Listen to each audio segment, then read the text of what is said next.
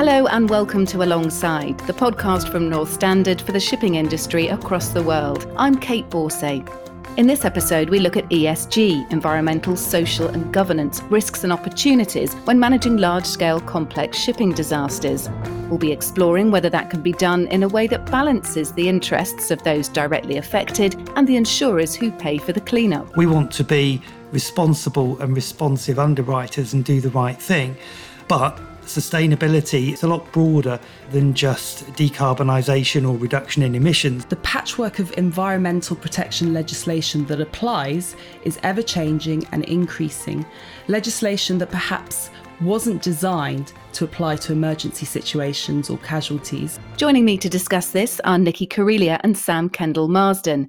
Nikki has a background in marine biology and has spent the last 10 years focused on environmental emergency response, attending more than 30 oil spills and vessel groundings offering technical guidance.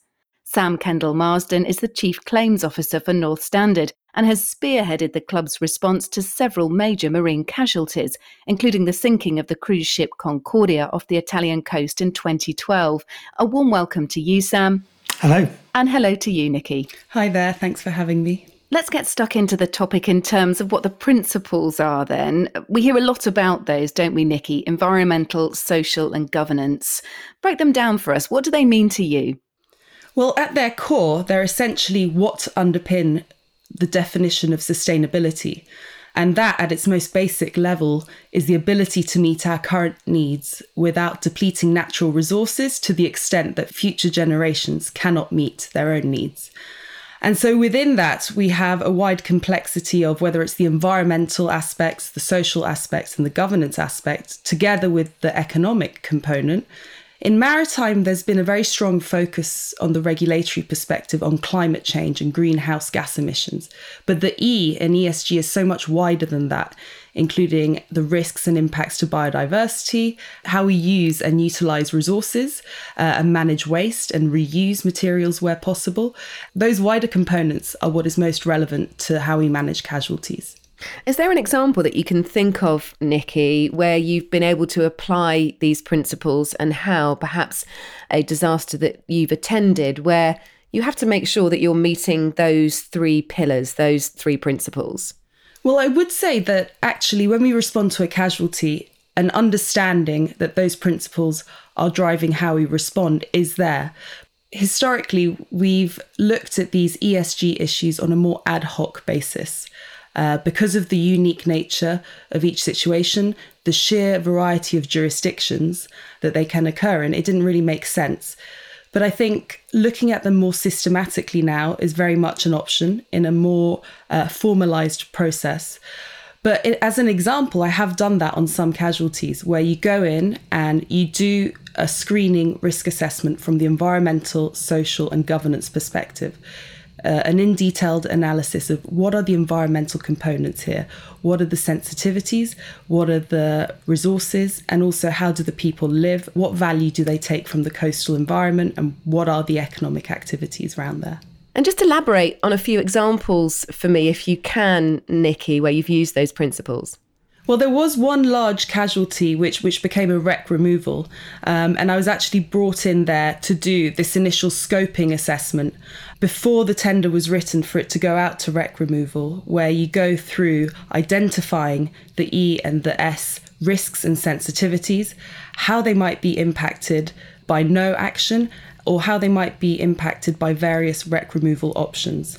And it was managed in a more systematic framework with spreadsheets and databases so that you could actually use it to manage the project. And as the project went on, if certain activities were found to be having a negative impact or if there were concerns in the local community, you could go back and adjust and see if you could mitigate those.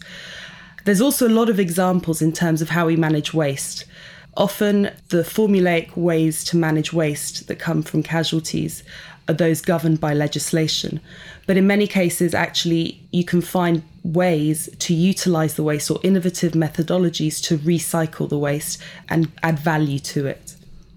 That's really interesting. Sam, let's pick up from the insurance side now. Insurers like Standard Club pick up the tab, of course, when one of these major shipping disasters occurs. What's more important, the effectiveness of the response or how much it costs? Well, in terms of our role, the Standard Club is one of 13 clubs within the international group of protection and indemnity associations, and between us, we insure 90% or so of ocean-going tonnage. And so when one of these incidents occurs, when a major casualty occurs and a ship founders, becomes a wreck, or if there's pollution, the chances are one of the international group clubs, like the Standard Club, is going to be involved. And we provide the financial resources and the know-how to respond in the event of a casualty. And that might be right at the very outset when we're dealing with the salvage phase and making sure that prompt salvage assistance is rendered so that things don't worsen. But where there is pollution, making sure that we have the resources in order to respond to that. And then similarly, if there's a wreck removal, to respond to that. Now, we want to be responsible and responsive underwriters and do the right thing. But sustainability, as Nikki mentioned earlier, it's a lot broader than just decarbonisation or reduction in emissions. The environmental component of that is much broader. And in a financial sense, it's also about maintaining the viability of the insurance industry, because if we weren't there, then there wouldn't exist the financial firepower that's needed in order to respond to these very big casualties. How much consideration do you have to give to cost specifically? How does that work within what you do? I suppose it's the expanding art of the possible that's driven by financial resource. There have been concerns within the insurance industry about the rising costs of wreck removal. And in fact, within the international group, we looked at this. We started to look at this over 10 years ago when some cases in particular had driven these concerns. We set up a group of people who were very experienced casualty practitioners within the group and came up with a strategy because we identified that it was very important to maintain the confidence of the maritime states that we deal with where these incidents occur, remembering that about a third of the world's population live in these coastal areas. So that's a really good example of the social aspect of this. But what we also recognised was that it was important to support the legal underpinnings of casualty response through the various International Maritime Organisation liability conventions. So that's an example of the governance there. And then in relation to environmental aspects, making sure that the response was right. And sitting on top of all this is an outreach initiative that we've been propagating now for a number of years. And that involves making friends with coastal administrations, getting to know each other, doing drills, practicing what might happen in the event of a major casualty. So if these things unfortunately do happen, we already have those relationships in place. We have the legal underpinnings, and we know that we're going to behave in the right way and have that level of trust. Nikki, from your perspective, do you understand that insurers have to think a little bit about the bottom line, that obviously those ESG principles need to be kept to, but it needs to be manageable? Is part of your role an understanding of that, of the cost concern, perhaps? No, it's absolutely part of the process as well, I think, because for me, the first and foremost is always what is technically the best option going forward. Now, increasingly, that may also require taking into account social considerations or public expectations.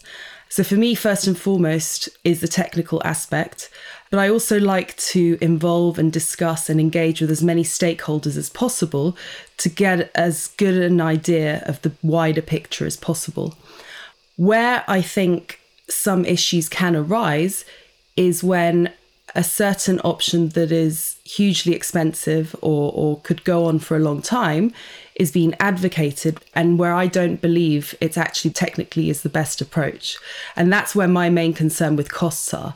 As Sam said, the horizon of what is possible is ever expanding. It doesn't always mean we should go that way. For me, I want to know what is the best outcome for people and environment. Just to jump in there, when Nikki, you've been involved in casualties and we're beyond the initial response phase where a prompt response is a good thing, and you're into a longer, let's say, wreck removal operation. I just wanted to explore the idea of time a little bit and how sometimes a shortness of time can perhaps be a factor in leading to suboptimal results. And have you seen that? And what sort of pressures are authorities under those circumstances? Well, that's the thing we have to understand. These incidents are huge, have a really high profile. And so in the initial phases, deploying a huge response for all potential options is absolutely understandable in many situations. It depends. With a pollution incident, once you've removed the bulk of the oil, or once a casualty goes to a wreck removal, you tend to have a bit more time to refine your response. The salvage side of things, or the early pollution cleanup, tends to be technically low skill with little time, whereas the more down the road you go to the response, the more options that become available with differing costs, details, and impacts. So those are the ones where you take a bit more time to kind of come up with the most suitable project. I just wanted to mention on that casualty response point, because the question that was raised earlier was where the quality of the response, if you like, meets the headwind of cost. And we see that, I think, in the early phases of casualty. So if you imagine a situation where a ship might be on fire or it's run aground, it's in need of urgent salvage services, typically it's a good idea to respond promptly to avoid the situation worsening, to avoid pollution, to avoid wreck removal. And there's a contract in the market, Lloyd's Open Form, that permits an early response. It's been around since 1908. It's well understood in the industry. But recently what we've seen is a decline in the use of Lloyd's Open Form. And the reason why that's a problem is because it then means that there is a delay sometimes in the provision of salvage services and things get worse. That's worse for us from a financial perspective, but more importantly, it's worse for the three things that we look at in the context of emergency response. And that's people and the preservation of life, that's the environment and protecting natural resources, the marine environment, and then thirdly, saving property. And so I think before we get to casualty response wreck removal, it's important to look at that phase as well. And within the international group, we recently commissioned Hugh Shaw, OBE, who's the former Secretary of State's representative for intervention and salvage, to commission an independent report on delay in the provision of salvage services. And Hugh interviewed a very wide range of stakeholders. And some of his findings included the fact that cost was a concern for certain insurers, property insurers, that typically pay for salvage. And the difficulty there then is if that then leads to a delay where an alternative contract is negotiated, you may end up with a worse situation after the fact. So I think it's important to consider this throughout the whole life cycle of the casualty. We touched a little bit on tendering, but also at the outset, and it's important to look at that as well. As we said right at the start of the podcast, you were involved in the Standard Club's response to the cruise ship Concordia sinking off the Italian coast in 2012. And I just wonder whether that's a good example to use where actually, because of the high profile nature of it, it makes it really tough to sort of stick to ESG because of the different pressures on you. Yes, and I think it goes a little bit broader than the immediate focus of what we've been talking about up to now, because ultimately that was a human tragedy in which 32 people lost their lives. So that clearly was the primary focus of this. And in terms of what we've done as insurers, it's not just about addressing pollution aspects or wreck removal aspects, but actually initially focusing on the people, and then in time looking to make sure that the claimants are appropriately compensated in relation to that particular incident. Where the incident occurred, it was in the Tyrrhenian Sea off the west coast of Italy. It's a pristine environment, and so there were naturally concerns from the local community about pollution, and we shared those concerns. And I actually travelled out to the island straight after the incident occurred, and we were able to run a tender process involving 2 salvors with a very simple scope of work to remove the pollutants from the ship, predominantly fuel oil, but other things as well. And that contract was negotiated within a matter of days, and they were able to do that very successfully and protect the environment from pollution. Beyond that, we then planned an extensive wreck removal operation, which was completed in 2014. That ship has since been recycled. And subsequent to that, we're currently involved in an environmental restoration programme. So everything that fell from the wreck of the ship has been removed from the seabed. All of that debris and sediment has gone. And we've engaged a team of scientists from the University of Rome and they're involved in a 5-year project restoring that environment. They're replanting Posidonia seagrass, they're replanting different types of coral to restore that environment to the best that it can be. It's reviewed by the authorities on a yearly basis. We've also engaged a coral reef expert from Florida who flies over to examine the work and provide input. And I'm very confident that when we get to spring 2024, when the project comes to a conclusion, that we'll have left that environment in as best a state as it possibly can be. Nikki, what's changing in the way the sector responds to casualties or incidents? Well, I think what I've noticed in the last 5 to 10 years, really, is that the drivers of responding to casualties are becoming ever more complex. And by this, I mean, of course, public expectations are rising. When we were younger, it was normal to walk on a beach and find a tar ball, and that is no longer acceptable. That applies to all the situations we may find casualties in. We have much higher standards and expectations, which is one of the cost drivers as well. We've also noticed, and is more nuanced and needs to be backed up by data, but in a survey of the industry, a lot of people are overwhelmingly finding this, is that actually the patchwork of environmental protection legislation that applies is ever changing and increasing. Legislation that perhaps wasn't designed to apply to emergency situations or casualties, nonetheless need to be adhered to during the response. So it goes beyond and above the liability regime developed by the IMO, but legal instruments such as MARPOL, such as the EU ship recycling regs, the Basel Convention, all these make it incredibly complicated for the range of situations we may find ourselves in. Nikki, let's talk about data with you and the focus really on how to gather and analyse data to the optimum, really, to inform better decisions. Is that something that you're focusing on more and more? Are there any barriers in the way to gathering good data to help inform decisions? If we look at the wider sustainability space or the discussions going around this, everything centres on data. It's becoming more available, it's becoming easier to process, easier to store, and we're evolving ever more sophisticated ways of gathering environmental data. But data really comes in several parts. So the information required to make decisions. The marine environment is highly dynamic and it's been very difficult traditionally to understand processes in detail of what is happening. And so in order to make decisions in terms of how we respond to a casualty, sometimes now data may be available, but if it is not, the use of experts and their opinions is another less granular level that can be relied upon.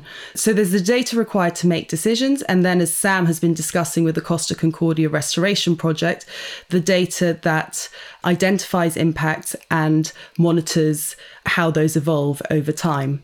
So I think we have to be cautious, because I do believe that when we respond to casualties and when we manage wreck removals or oil spills, we do need to start better collecting data.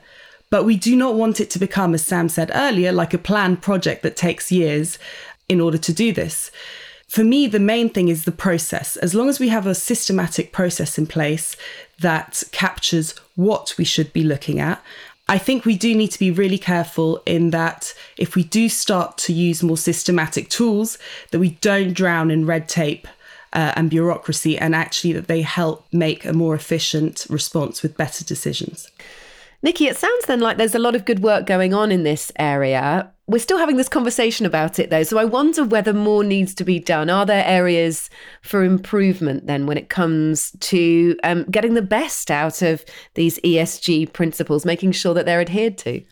I really think that would be up to the industry in terms of to what extent it's necessary to do more in terms of developing more robust frameworks in line with general business practices meeting the sustainability agenda of the moment. So, for example, for now, the regulatory landscape regarding corporate governance is very much voluntary. But in the EU from 2024, mandatory legislation will come in. It adds an ESG burden in terms of disclosure requirements. So whether it's biodiversity related, whether it's consumption related, resource use related, and also outcomes for people and social aspects.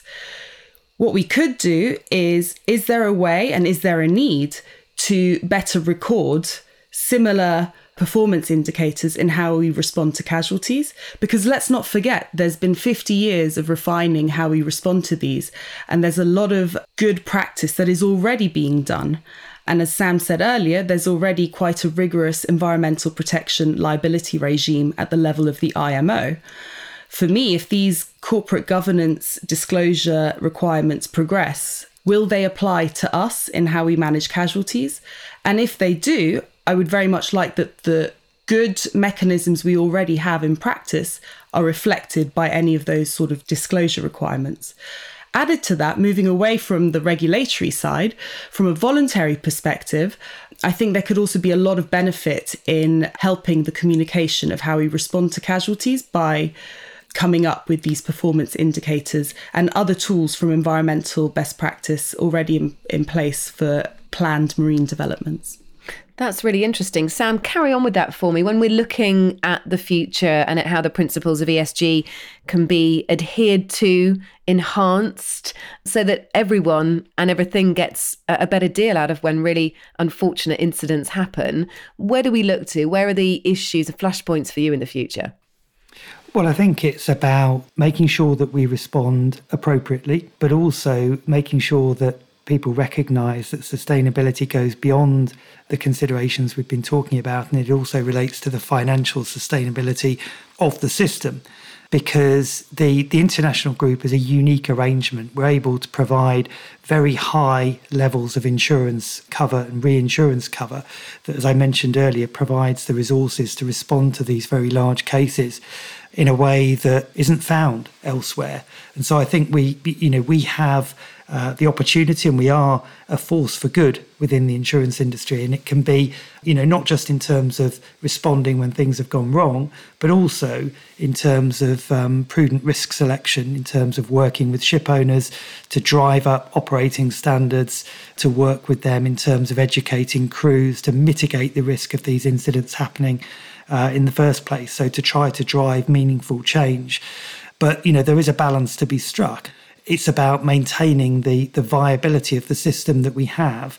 Part of that relates to the legal underpinnings of all this. So we're liability insurers. We respond to a ship owner's legal liabilities as set out in various international and national legal instruments.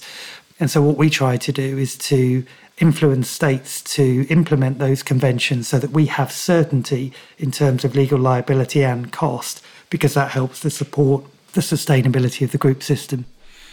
Well, we've heard a lot of fascinating insight there. To sum up the conclusions of both our guests, for Nikki, there could be better comms on how casualties are responded to and tools to better document decision making. And for Sam, the international group is an opportunity to be a force for good. It's then really important to maintain the viability of that system currently in place. Well, thank you to both of you for joining us on this episode of Alongside. That's Nikki Corelia and Sam Kendall-Marsden. And a reminder that North Standard have officially released their first sustainability impact paper. It's called Planet People Performance. The report breaks down Standard Club's strategy into 2 key impact indicators. The first focuses on how the club will work with its members to create more sustainable services and practices, while the second indicator details how it plans to make its own operation more sustainable. The link to that paper is in the show notes. Join us next time on Alongside when we continue to explore key topics affecting the maritime industry and those who are part of it. Click follow on this podcast to ensure you don't miss an episode. Thanks again to both our guests. From me, Kate Borsay, thanks for listening.